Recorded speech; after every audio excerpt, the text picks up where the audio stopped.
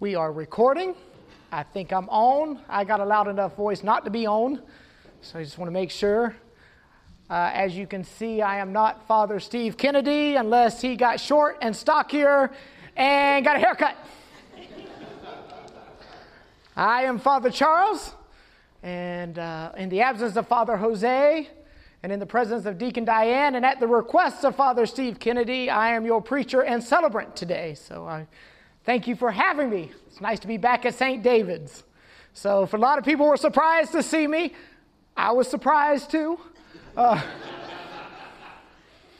you know, any time to be a servant of this house, because this house was a servant to me and sent me out as a priest, I will do it. So let us pray.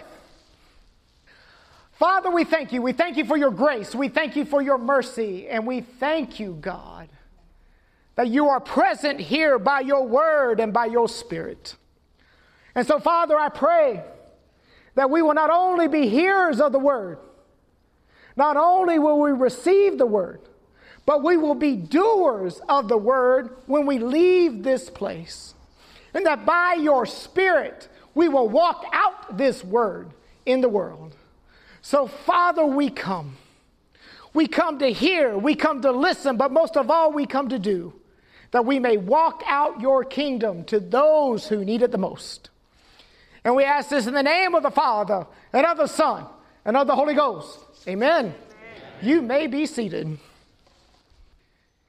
If we look at our text this morning, sometimes the lectionary readings are like puzzles that you got to put together to see what God is saying. Sometimes the lectionary readings are like, you remember those old school, if you stare at them, you can see the image, that if you look real carefully in your eyes, that it would pop out at you. Sometimes the lectionary readings are like that. But before I begin to preach, I've got a story for you, and it's for free. I'm not even charging for it today.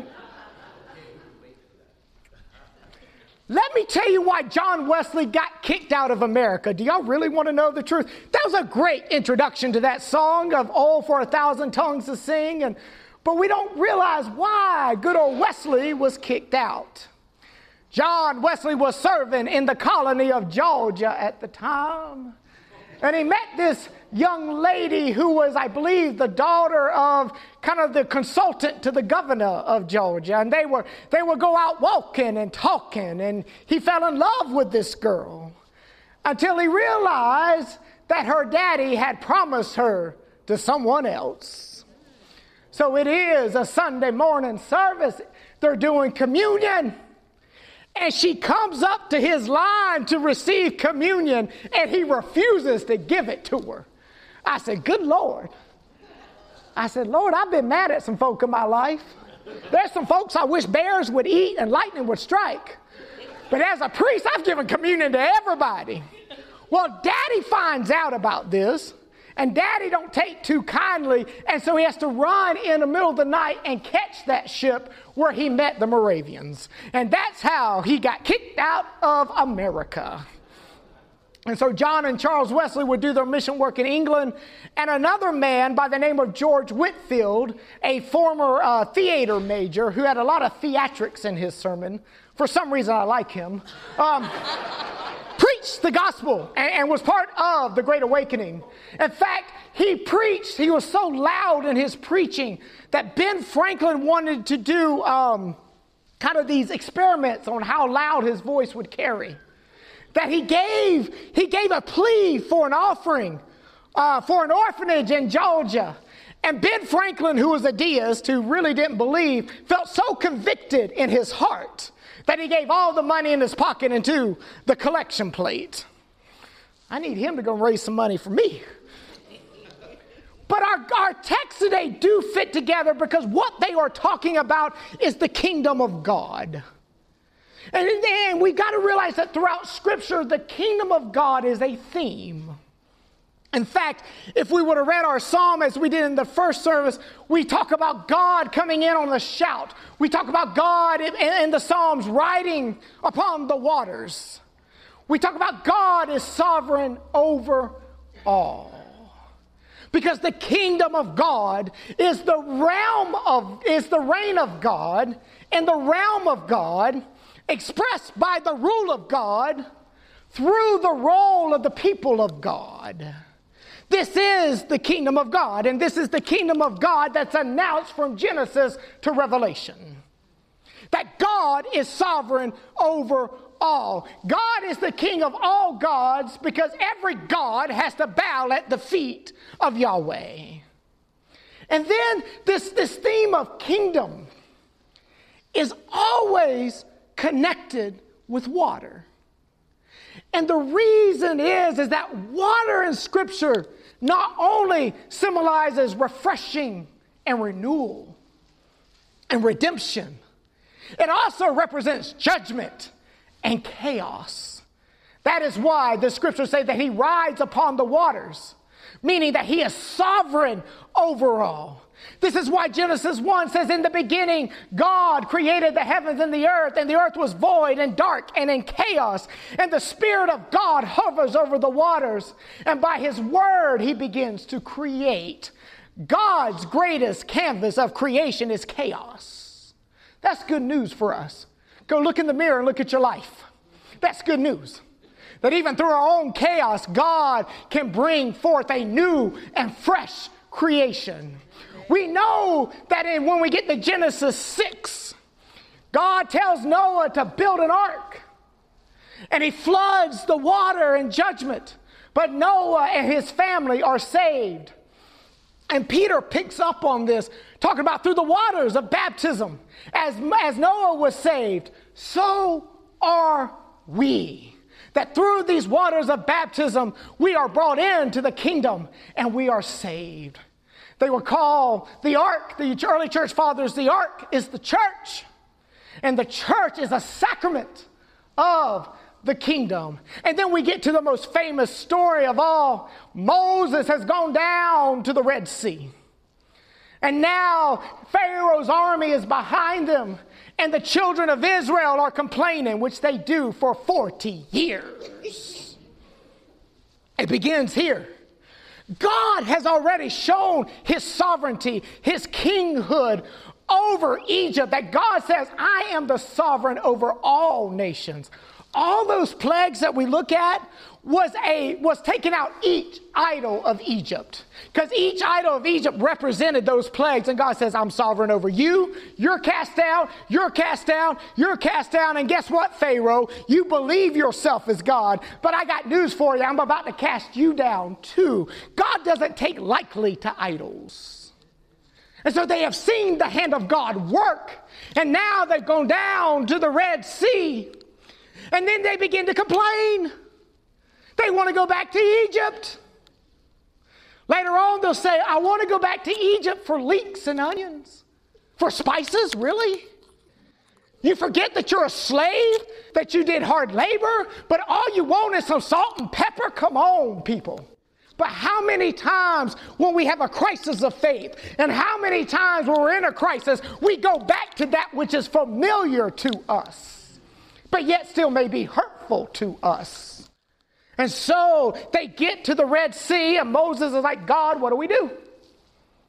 Stretch out your rod.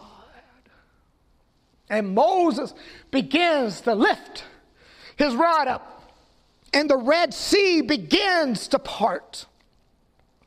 And these people begin to go on the dry land all night. The Bible says that a wind comes in and parts the Red Sea, just like the breath of the Spirit parted the chaos, and God's people were delivered. And as soon as they were to the other side, the waves and everything come crashing in on Pharaoh and his army. But as one preacher said, he says, sometimes we feel like the Israelites who are delivered, and sometimes we feel like Pharaoh's army, crushed by the issues of life, crushed by the circumstances of life, crushed by the crisis of life. We feel overwhelmed.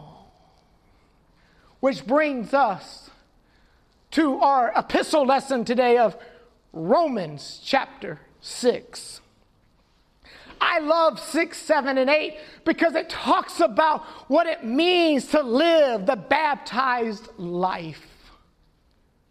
in the early church, and we still keep this to this day. It is the baptismal covenant. We say, do you renounce the devil and sin and death and all the destructive forces that take out human beings? And we say, yes, we do, with God's help. The early church would go one step further. It's not just you're denouncing the devil and sin and destruction. Do you denounce your idols? Do you turn away from your idols and do you turn to Jesus? Because in those days, they would put Jesus along with their idols. Well, Jesus will help me out after death. But this idol over here gives me money and prosperity. So when I need money, I pray to this idol. But when I need some help, I pray to Jesus. Can I give you a clue about something? Nothing changes in 2,000 years, does it? Just because you don't have idols up on your mantle don't mean you don't have idols in your driveway. Or you don't have idols in your portfolio. Or you don't have idols at your job.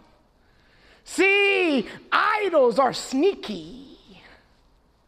And they show up when we least expect it. So Paul begins his text, and Romans 6:1 says, shall we sin so that grace can abound? Why? Because earlier he said, because of all the sin, God gave us grace upon grace upon grace. And the Romans were smart. I think we found a loophole here. So if I want more of God's grace, let me sin some more and some more and some more, and I'll get some forgiveness and everything like that.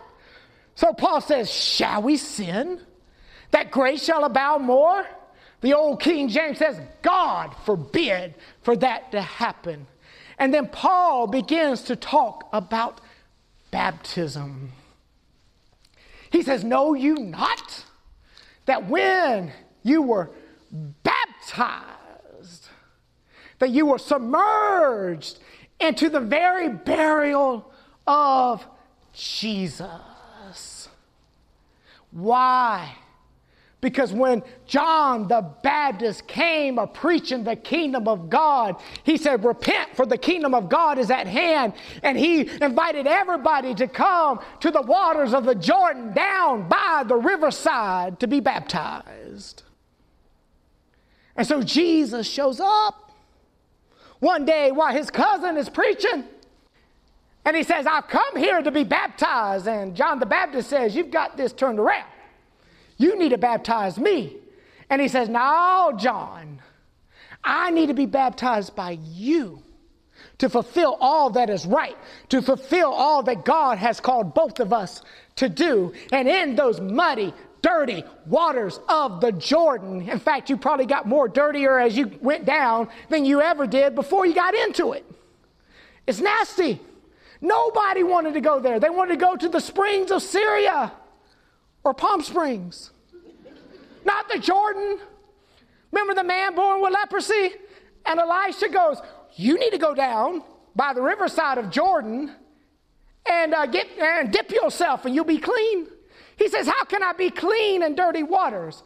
But what I'm so glad that when Jesus dipped down into the waters of Jordan, he began to identify with everything that was dirty and muddy in humanity. He wasn't afraid to be touched, as Hebrews would say, by our infirmities. And he began to take those things on. St. Cyril of Jerusalem would say it this way, that when Jesus went into the Jordan of the river, he began to crush the head of the Leviathan. He began to crush the head of the serpent. He began to crush sin. He began to crush, and he'll fulfill that at the cross and his resurrection. Jesus identified with us in baptism so that we may identify with him. So Paul says, know you not that when you were baptized,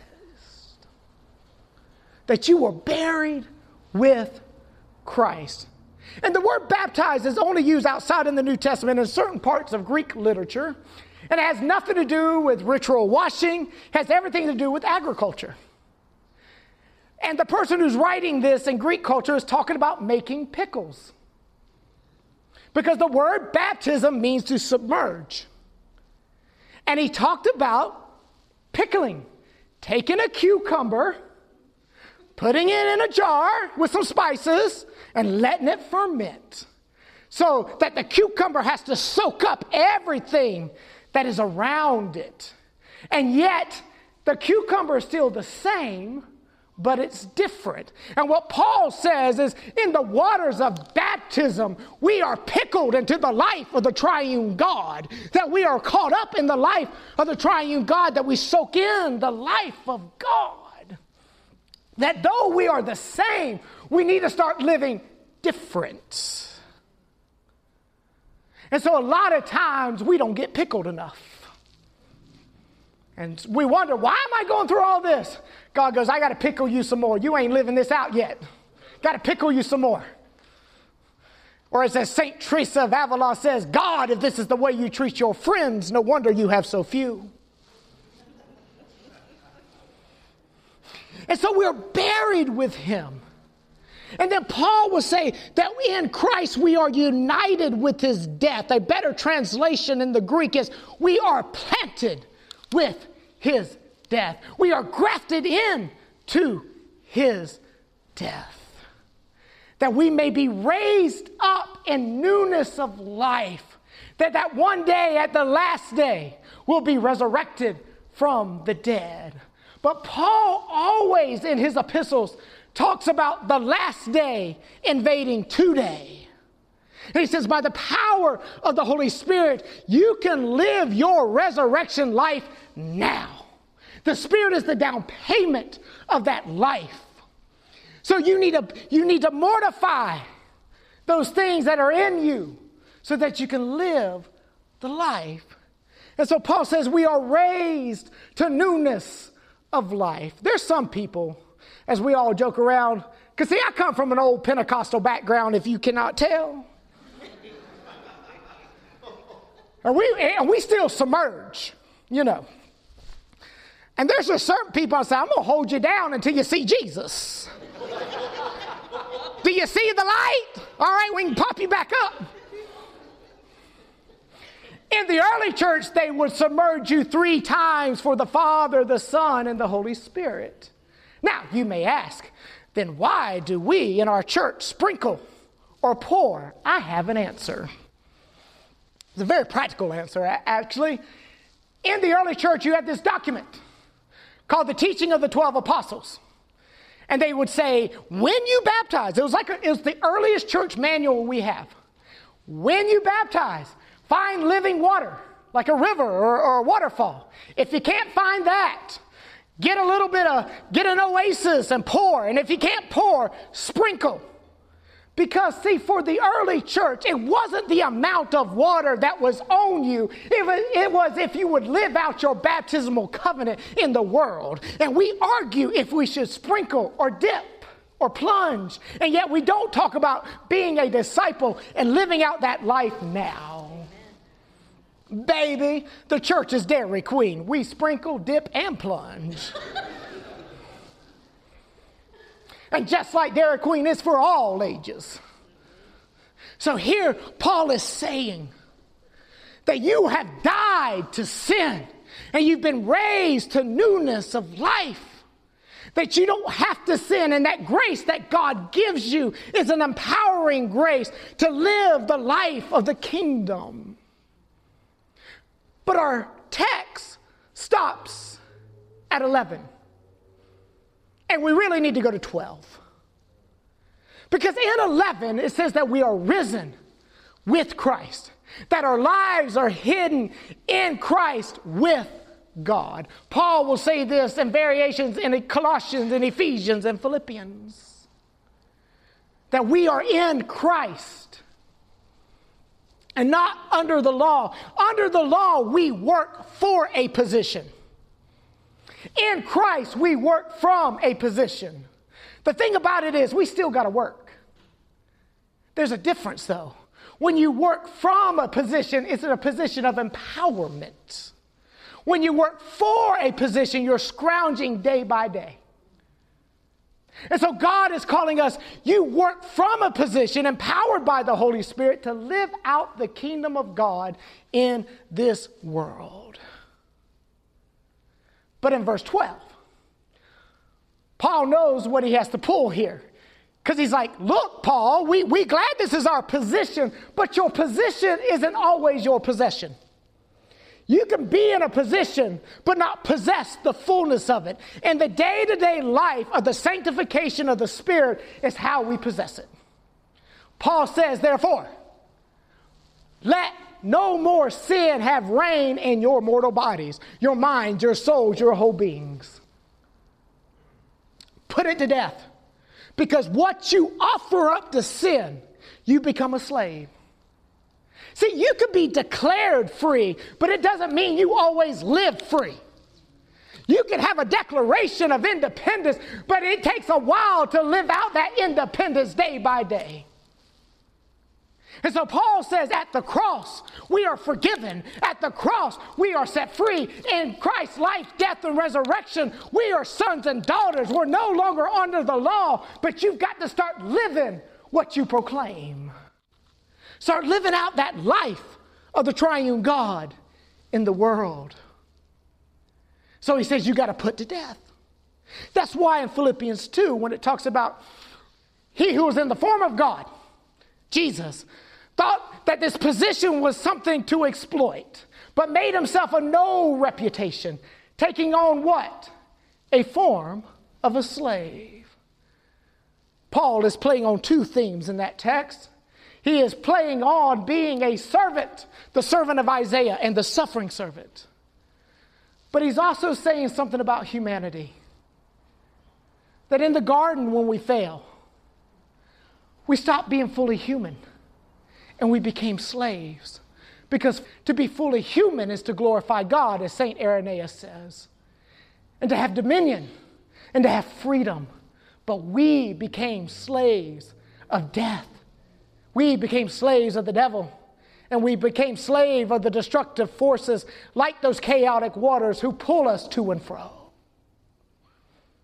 So Jesus takes on the form, the Son takes on the form of a slave to give slaves sonship.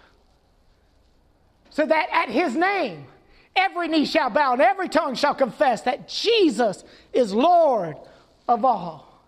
And if we've been baptized into Christ, we have his name. So our position is with Jesus at the right hand of the Father. But most of the time, we live under that position and we go back to being slaves. And we've all done it. We know our baptismal covenant. We're supposed to turn from sin and turn to Jesus. And yet, how many times when the devil comes back with the chains, sometimes we resist and he has to wrap them around them. Sometimes we just offer ourselves up like this. Just take me now. I'll go. And then Jesus over and over comes with his blood and sets us free. That's the good news of the gospel. That's the good news. But we need the power of the Holy Spirit. We can't do it on our own. And that's what Paul will go in 7 and 8 to talk about. You know, I love Romans 7. I think it's a description of our lives. What I want to do, I don't do. What I don't do, I do. And I try not to do it, but I do it anyway. Who will deliver me from this? Thanks be to God. Thanks be to God that we have been delivered through Jesus the Messiah. And now, therefore, there is now no condemnation. It's just not grace for forgiveness. It is God's grace for empowerment to live out the kingdom of God.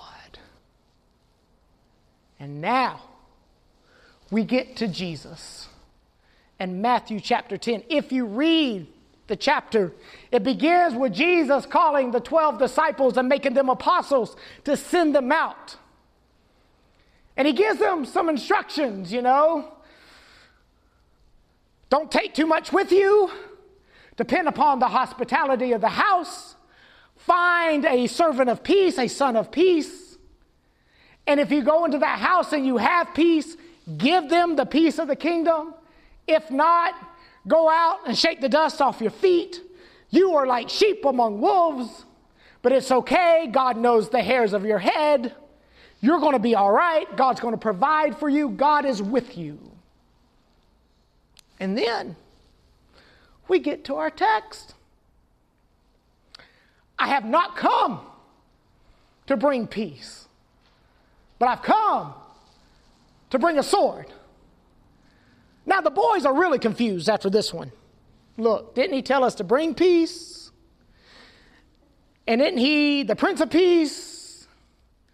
And aren't we supposed to be peacemakers? I think he said that, not the cheesemakers, the peacemakers. Get it right.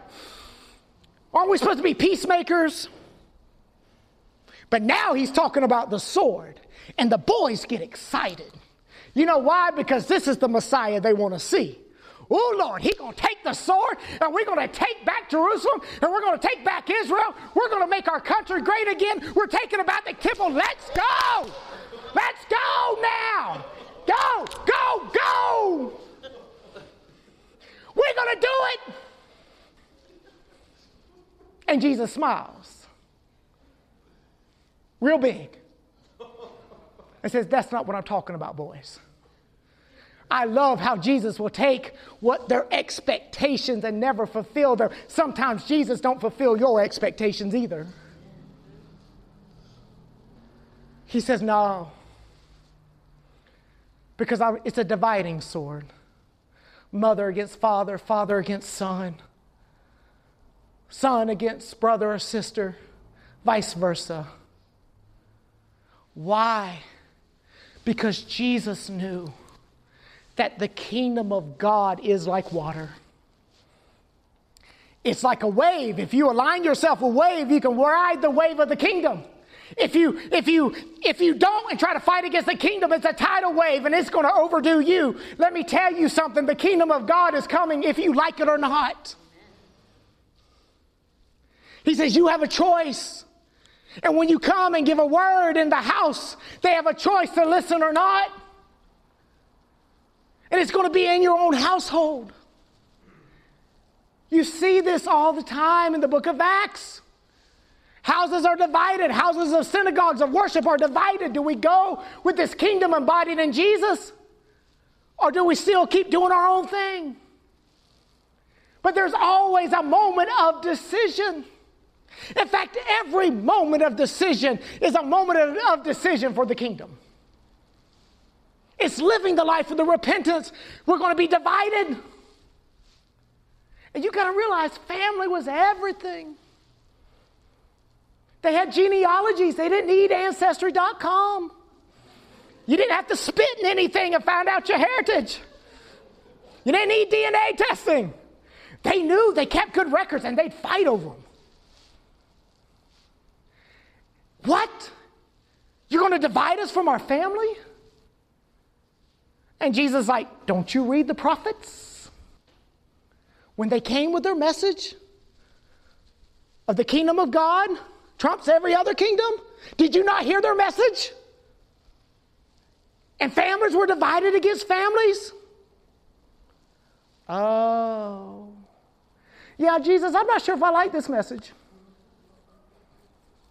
And then Jesus goes a step further. You can't love your mama, your daddy, your kids, your anything more than me.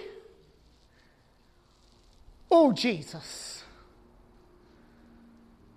You mean I got to love you more than mama? Hey, let me tell you something. This is good news for some of us who came from toxic families. We're with you, Jesus. We'll love you more than anybody. Yeah, Jesus. Luke's a little bit harsher. He actually probably preserves the idiom a little bit more. He says, unless you hate, your love for everybody else has to be compared to hate. Why is Jesus talking about this? He's talking about the idolatry of relationships. And a lot of times we think people around us complete us. You know, remember the old movie Jerry Maguire? You complete me. That's a lie from the pits of hell. Because let me tell you something, as Henry Nouwen brings up, if that person, no matter if it's a friendship or a family or a significant other, no matter if they can complete you, then they have become your what?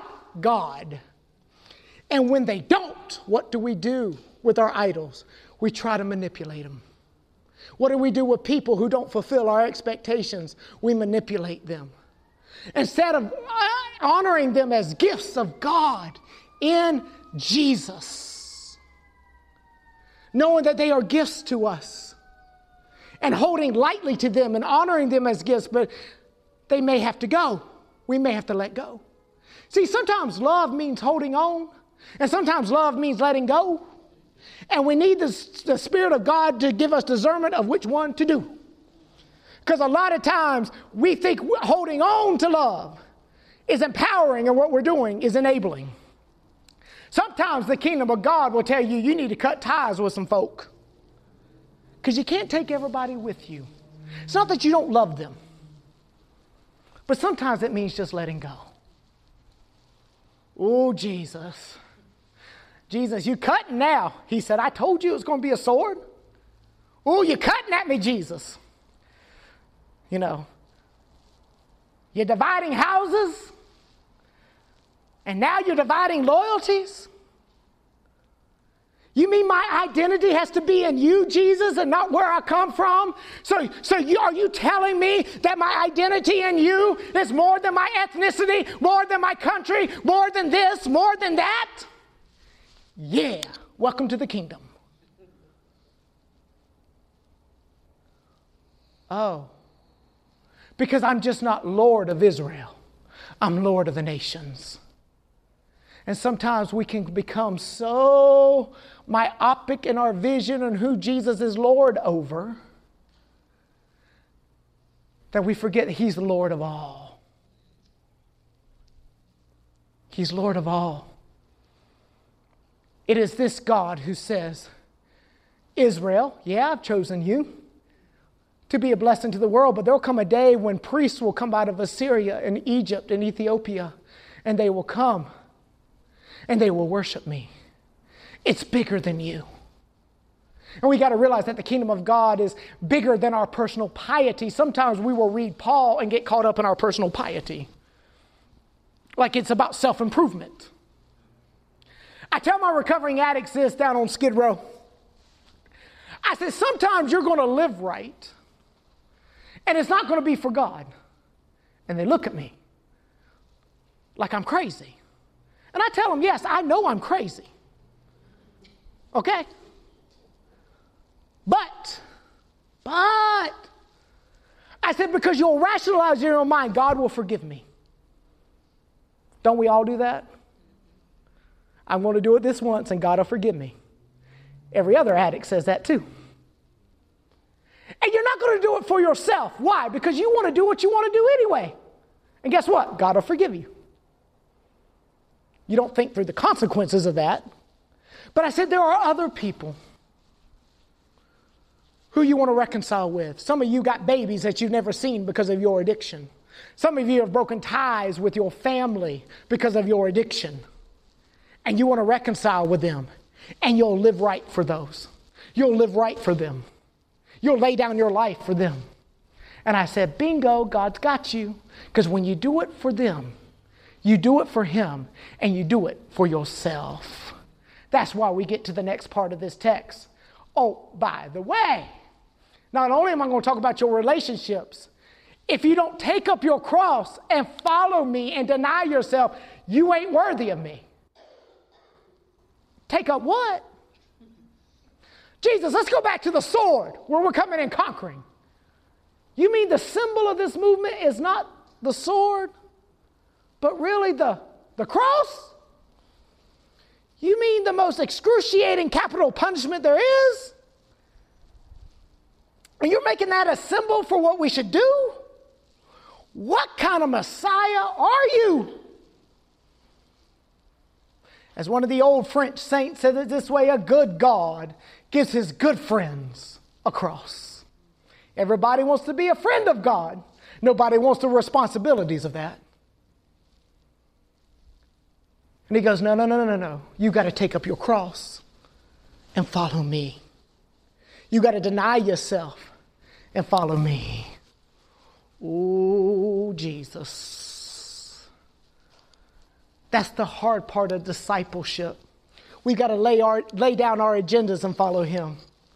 We got to lay down our preconceived notions and follow him. We got to lay down our idols and follow him. We got to say no to some things and follow him. We got to follow him to the cross. Because this is where we're going back to Paul, where it says we are crucified with Christ. We're crucified in him. We're crucified in him. And so that means we got to lay down our agendas. And that's the hard part. And that's what he's getting them. He's getting them to change their perception. You had a perception of a conquering Messiah that's going to liberate your land and give you your temple back and bring back the glory days. And I'm trying to get you to think that it's bigger than your land, your country, or anything else. I want to give you the world. I want you to proclaim this gospel to the world. But in there is suffering at times. In there's persecution at times. In there's tears and separation at times. This is what Paul is talking about in Philippians 3, that I may know him and the power of his resurrection. And we'll stop right there. Because that's the good news right there. And the power of resurrection, yeah! Read the rest of the verse, baby. That I may have communion with his sufferings. That in order that I may be conformed fully to his life, his death, and his resurrection. God is calling us to be on mission in the world with him. God is calling to lay down our life for him. God is calling us as the people of God, as the body of Christ, as the church who is the sacrament of the kingdom, to embody the kingdom to a world that's looking for other kingdoms and other places for meaning and significance and salvation. And they're coming up empty. God is calling us to proclaim the good news that the image and likeness of God has been restored in Jesus. If you want a definition of sin, sin is the broken image and likeness of God in us and in others. And sins is when we take that broken image and start cutting everybody else and cutting ourselves. And in Christ, we are restored to our true humanity. We are restored back to what God has called us to be. We sit in heavenly places with Jesus, where everything's aligned with the kingdom, where we have true peace, not the absence of conflict, but shalom, nothing lacking, fully integrated. Everything's aligned. Everything's aligned in our lives. And if the devil knows if he can get us out of alignment, he's got us. If he can get us to forget who we are and whose we are, he's got us. And so he overwhelms us with the crisis of this world. But Jesus says, don't worry. I'm with you always, even to the end of the age. Don't worry. My Father knows the hairs of your head. Wonder how many hairs I have. He says, don't worry. The Spirit will give you the words to say. You're going to be all right. It doesn't matter if the world sees you as powerless, because when you are powerless or weak, that's when I'm made strong in you and through you. And if we want to be a powerful church, we need to start being a powerless church. And that's why he goes at the end. When you receive a prophet, you get a prophet's reward. When you send out a prophet, you get a prophet's reward. When you receive a righteous man, you get a righteous man's reward. But then he says, when you get a cup of cold water to one of these little ones, these disciples. See, it's just not the ones with the titles. We love serving ones with titles, especially in the church. Go to clergy meetings. You see it all the time. Everybody want to hobnob with everybody. Go to a provincial assembly and it's even worse. But Jesus says, it's good. It's fine. But don't forget the least of these. Don't forget the least of these. And St. John Chrysostom writes this whole thing on his lectures to Matthew. Here you are. You see somebody who needs water. Here you are seeing somebody who needs fed, and you look at them as a sconce because you said it's their fault why they're in that. And why should I give them any food? Why should I give them any drink or shelter? They don't deserve it. They got themselves in this place to begin with. But I'm just talking about St. John Chrysostom, who's about 300 AD. I'm not talking about today, so don't get it twisted. We're just talking about back then. And he says, why? And you tell yourselves, they did, it's their fault. Get up by the bootstraps and help yourself. And Chrysostom says, look at you. God had mercy on you. Because of your sinfulness, God didn't stop the rain, did he? God didn't stop the universe.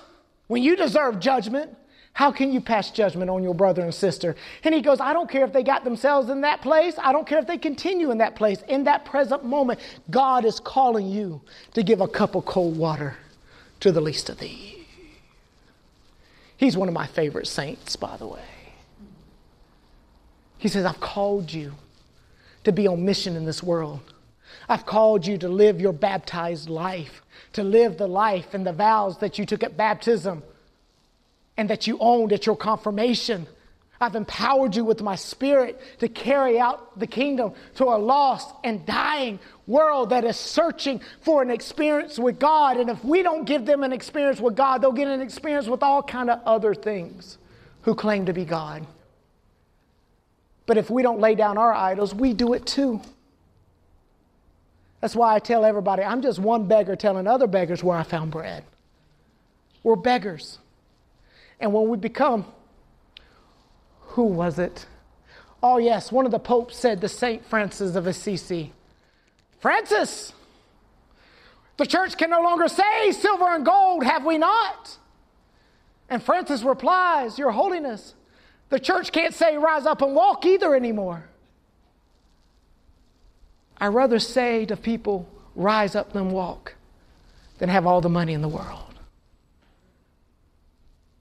Because in Him, we are made strong. In Him, we are made rich. In Him, we have the best kingdom there is. And the reason I stay Christian is because that peasant Jew will not leave me alone. That carpenter will not leave me alone. He looks and he stares at me in the faces of others, and he won't leave me alone. I see him in the face of the beggar. I see him in the face of the addicted. I see him in the face of the least of these. And I said, if the kingdom of God is not true, we have no hope. But if it is true, then we have the hope of the world. And we're called to proclaim that good news. Amen? Amen. Let us pray. Father, we are your sons and daughters, not by merit, but because we are clothed with your Son through the waters of baptism. And we come to you as sons and daughters who stumble. Sons and daughters who still get mixed up in slavery. Sons and daughters who still get mixed up in sin. And we come asking for your forgiveness, your liberating power, when we have gone astray back to our idols and we have bowed to lesser things than bowing our knee and worshiping you. We're sorry. And we pray, God, that you empower us by your Holy Spirit to live our baptismal covenant, to turn away from these things and to turn to you and be on mission with you in the world. To go out and do those things you have called us to do, as the liturgy says, with gladness and singleness of heart, because we are mystical members of the body of your Son. Let us be a sacrament of the kingdom. Let us be a colony of the kingdom.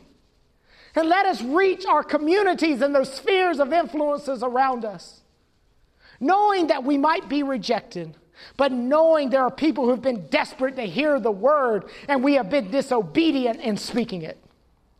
Forgive us of our laxity and indifference. And let us preach the gospel. And if necessary, use words. And we ask this in the name of the Father, and of the Son, and of the Holy Ghost. Amen.